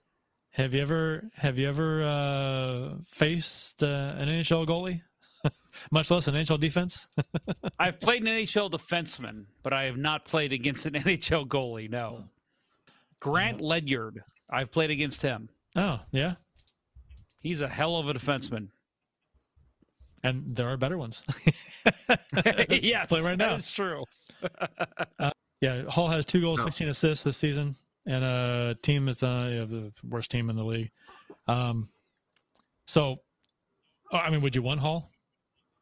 I mean, if we could get him for, what I mean, because like I said, his production's down. Maybe you get him for cheap because it's just a rental. You're not getting like 2 years on his contract still. And it's Buffalo. They make bad trades. It's a tough question. You got to think that because you want to say that there's no way on this roster that Taylor Hall doesn't score more than 2 goals to finish out the season, let alone what they've already played. But this roster is struggling to score goals. Mm-hmm. Taylor Hall has been playing with Jack Eichel for much of the season. Casey Middlestad is an okay center as well, and he's been playing with him too. It's really hard to say no to just see what would happen, but I mean, do you take that risk for this season? I mean, really, if you're going to address a need on this team, if Parayko's healthy, maybe you don't have to worry about it, but I'd go defense first. Yeah. Okay. At the least, I'd like to see the team look into I don't want to say replacement for Parayko, but somebody who can play and cut down his minutes when he comes back. I'd rather see that type of player brought in other than a Taylor Hall. I'll rephrase my question. If we were to acquire Taylor Hall in a trade, and the overwhelming consensus on that trade was, hey, the Blues won this trade.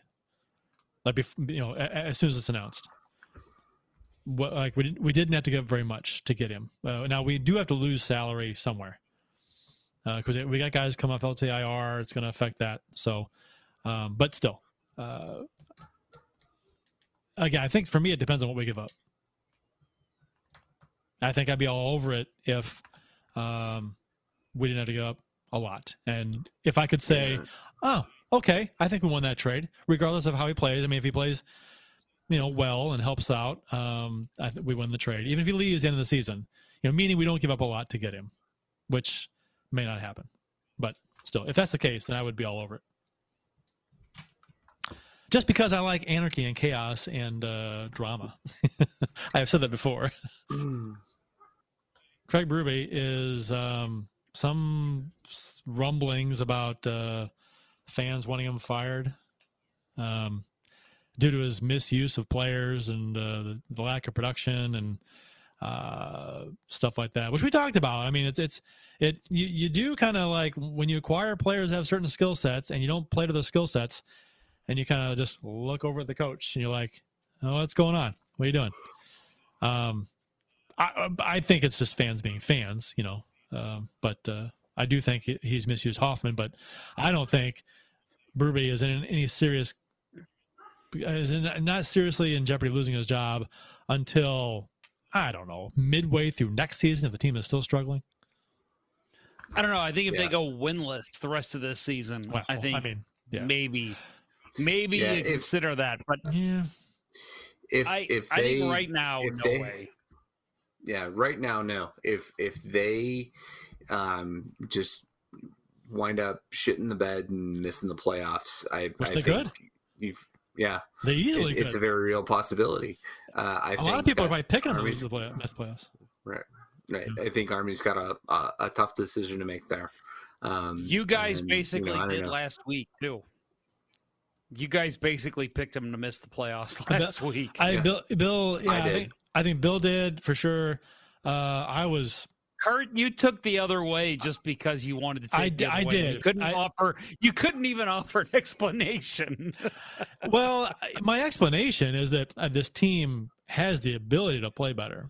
I think everyone knows that. On paper, they're a very good team when healthy, and they're getting healthy. And if they can get Parayko back, if they get a healthy Parayko back, if they get the same Parayko back they had before, I mean, he's a body, and he might play okay, but he's not going to play like Parayko.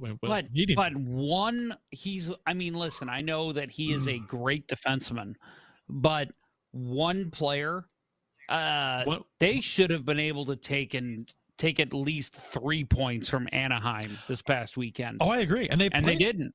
I know, and they played well enough to, and I wouldn't necessarily put that on Parayko not being in the lineup, even though exactly a dynamic player can change an awful lot. We all know that. I mean, the team's record with and without Schwartz is just crazy different. But I mean, they played a very good game. They played a good defensive game against Anaheim. Goaltending wasn't bad. It was pretty good. And the offense just could not. I mean, you've got tons of shots on goal. They played well. They looked better. They just couldn't score. I mean, they had 74 shots on net in the 2 games against Anaheim, and they had 3 goals.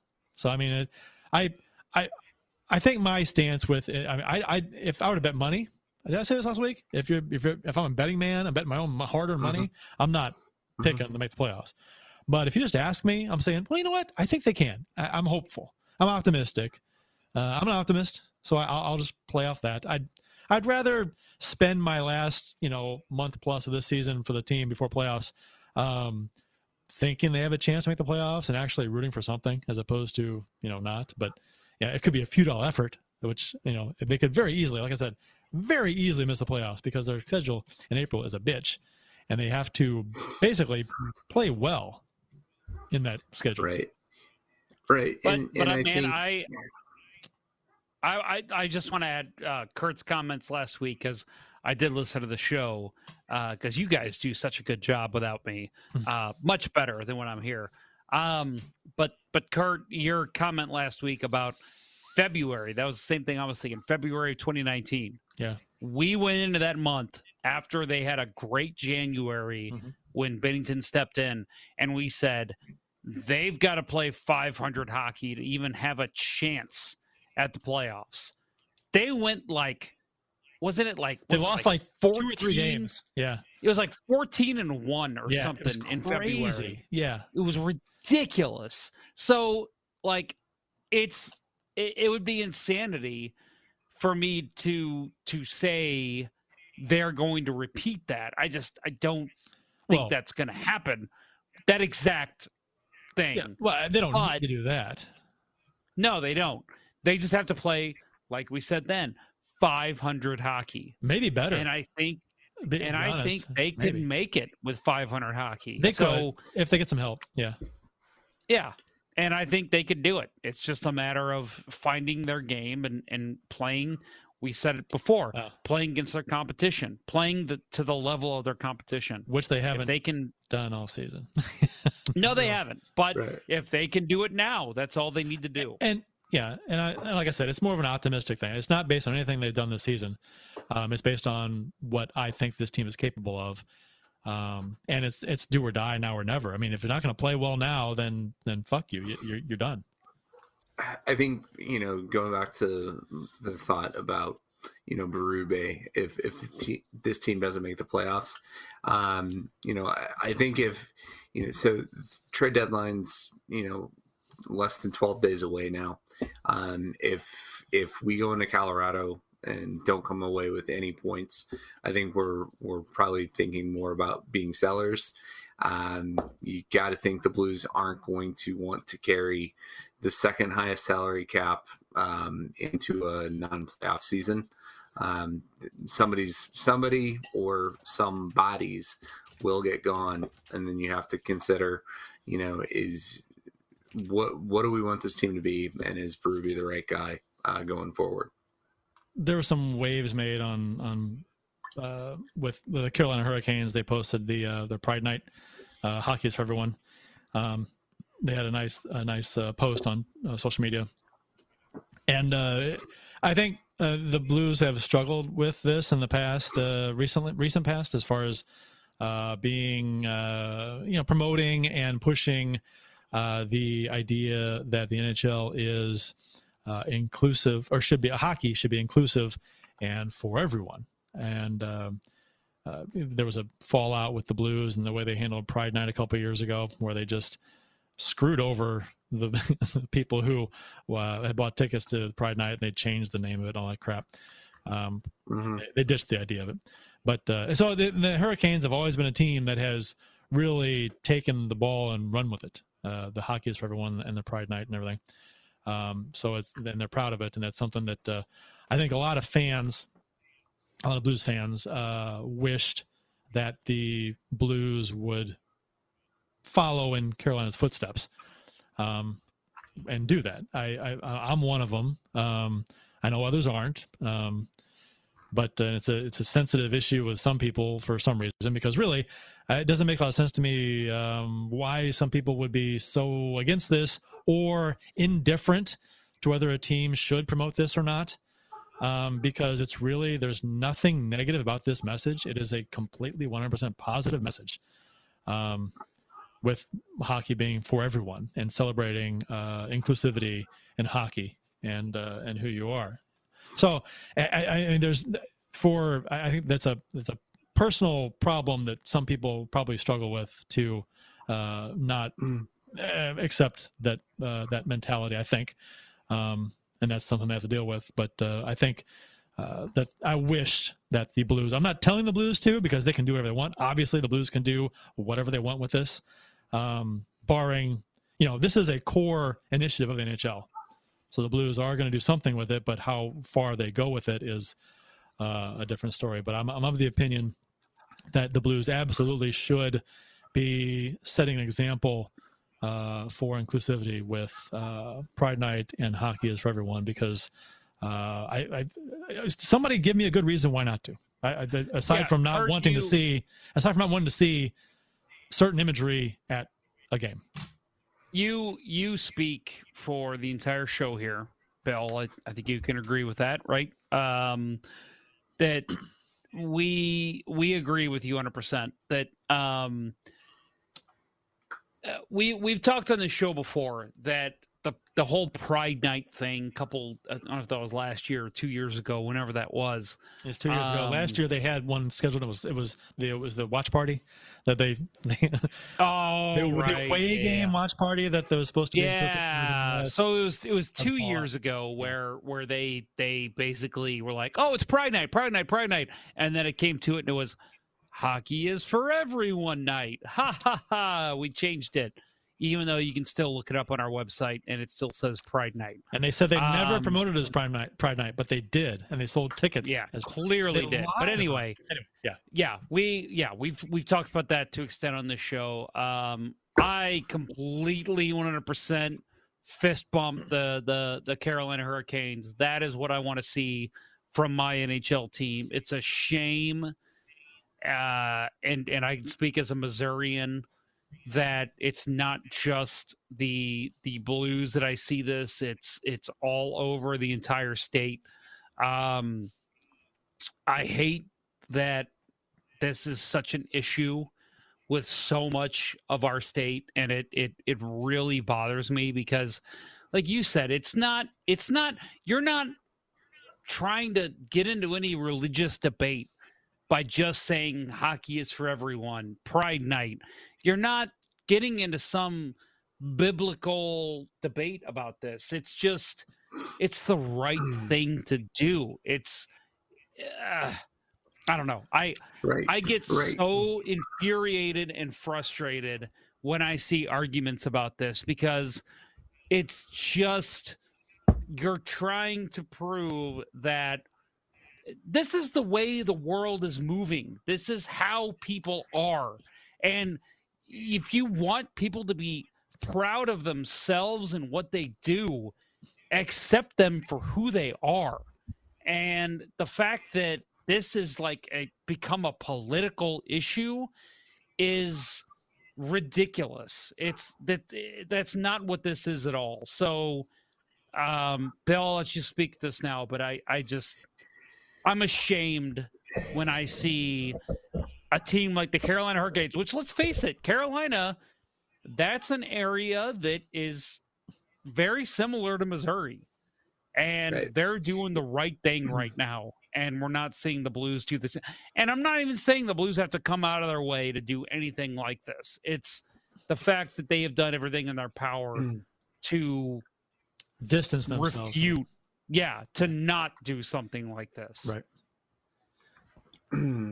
Yeah, I think, the whole idea of having things like Pride Nights, it is about inclusion, and it's just, it boggles my mind that any for-profit enterprise would not want to be as inclusive as possible.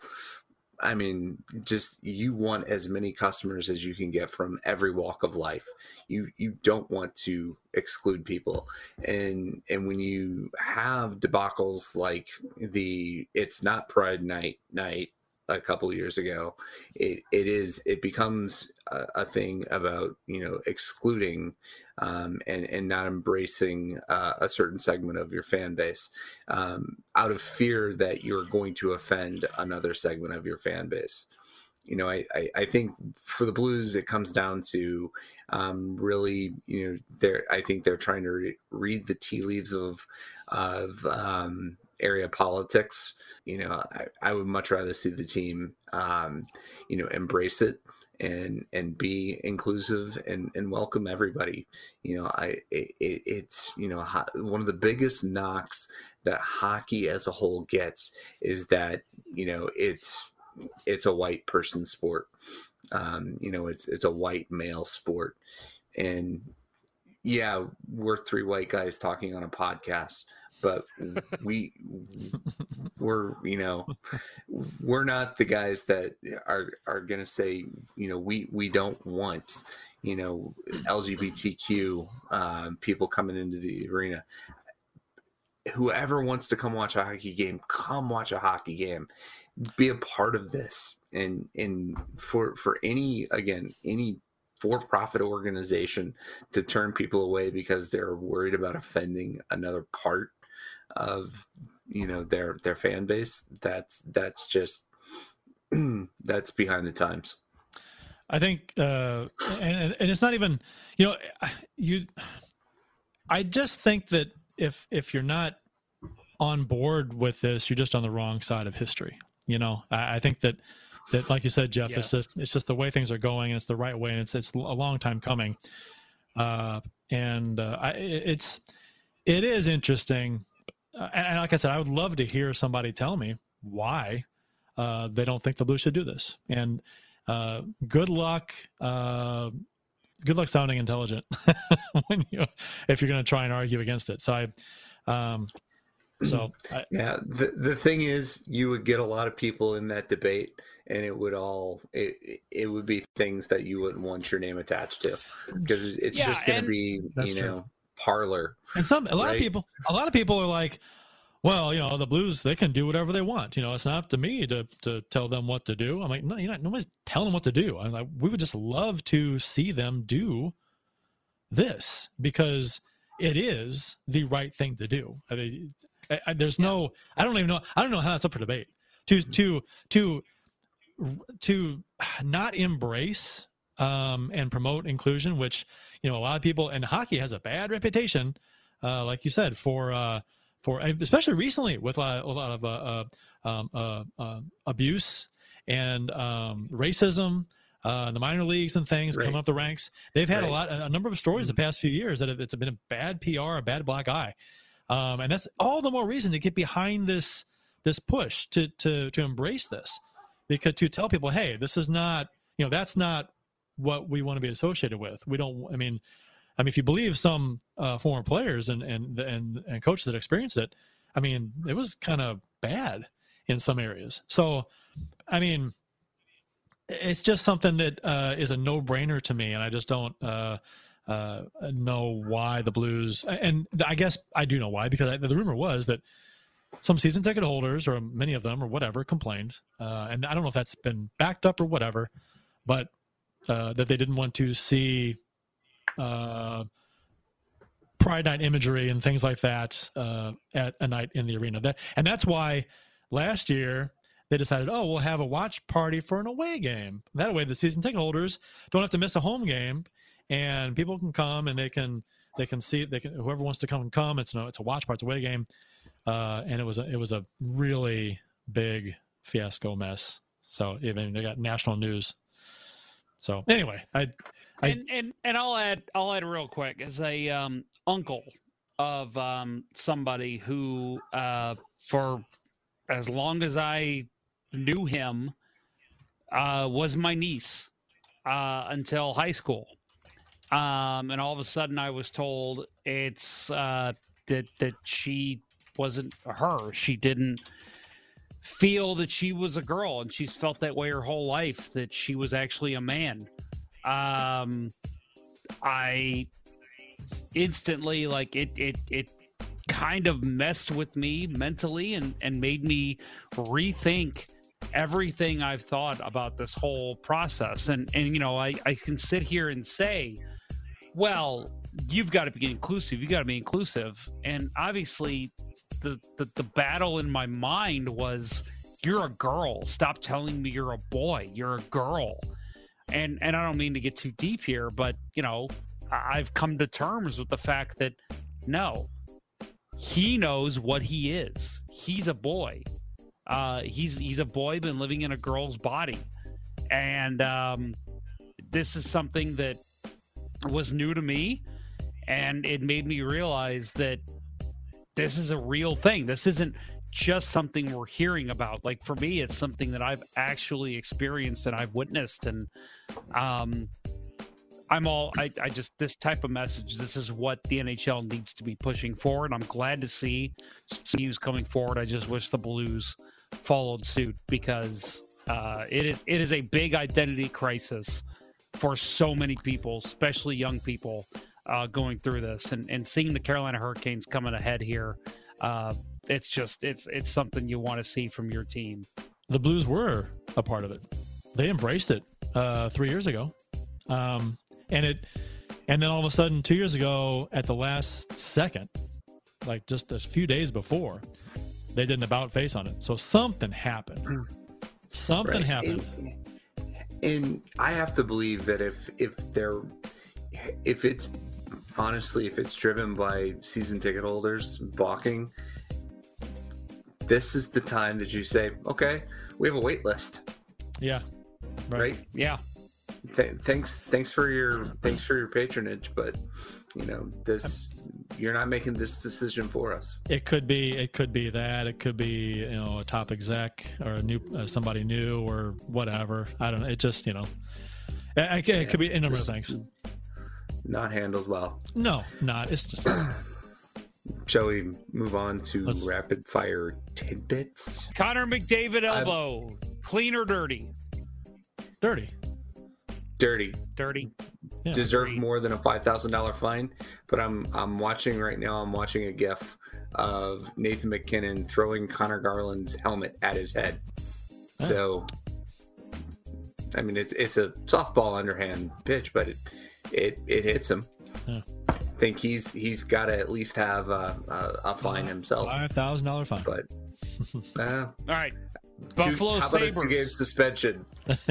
Yeah, how about Buffalo Sabres? Buffalo Sabres, are they going to make the playoffs after their big win tonight? Yeah, you're right. That's a big negative there. There's our rapid fire hockey tidbits, everybody. Yeah, they broke their 18-game losing streak. Support for Let's Go Blues Radio is brought to you in part by Manscaped, the best in men's blow-away grooming products. Get 20% off from free shipping at manscaped.com with code LGB. There's gold at the end of the rainbow with Manscaped.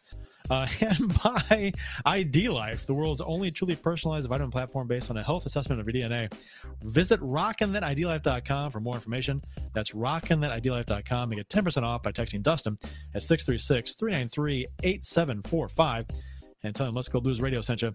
And by Se9 Brewery, St. Louis's hockey-themed brewery. Visit Se9brewery.com to schedule a no-contact curbside pickup or to make a reservation in their awesome tap room. While you're there and enjoying a number of their fantastic beers, you can admire the bar top and tables made of authentic arena wood. Located at 3126 Olive Street in Midtown St. Louis, it's one of the best places to watch a Blues game. That's Se9brewery.com. Please drink responsibly. That'll wrap up episode 20, what are we on, 28, 29? I think it's 29 of season 9 of the original St. Louis Blues Hockey Podcast, Let's Go Blues Radio. Thanks for listening, and thanks to those who participated in the YouTube and Facebook live chats during the live show. We hope you enjoyed it as much as we've enjoyed bringing it to you. For Jeff Ponder, Bill Day, I'm Kurt Price. Until next time, everyone, beat Colorado. Let's go Blues. Let's go Blues. Let's go Blues. The Chiefs are at home tonight against Cyanosport at the War Memorial at 8. Good seats are still available. A look at fourth. I think that went very well. Thank you for listening to Let's Go Blues Radio. Now take off, hosers. I want you to have a heart attack and die so that we never have to do this shit again. Well, there's 90 minutes of your life you'll never get back. Sorry. St. Louis Blues, St. Louis Blues. Have you heard the news about our St. Louis Blues? They've only just begun, they're on their way to number one. Now there's no more blues for our St. Louis Blues. The Blues are on the ice tonight again. They're rough and tough and got the stuff to win. They'll always get one more, no matter what the score. They are quite a hockey team, my friend.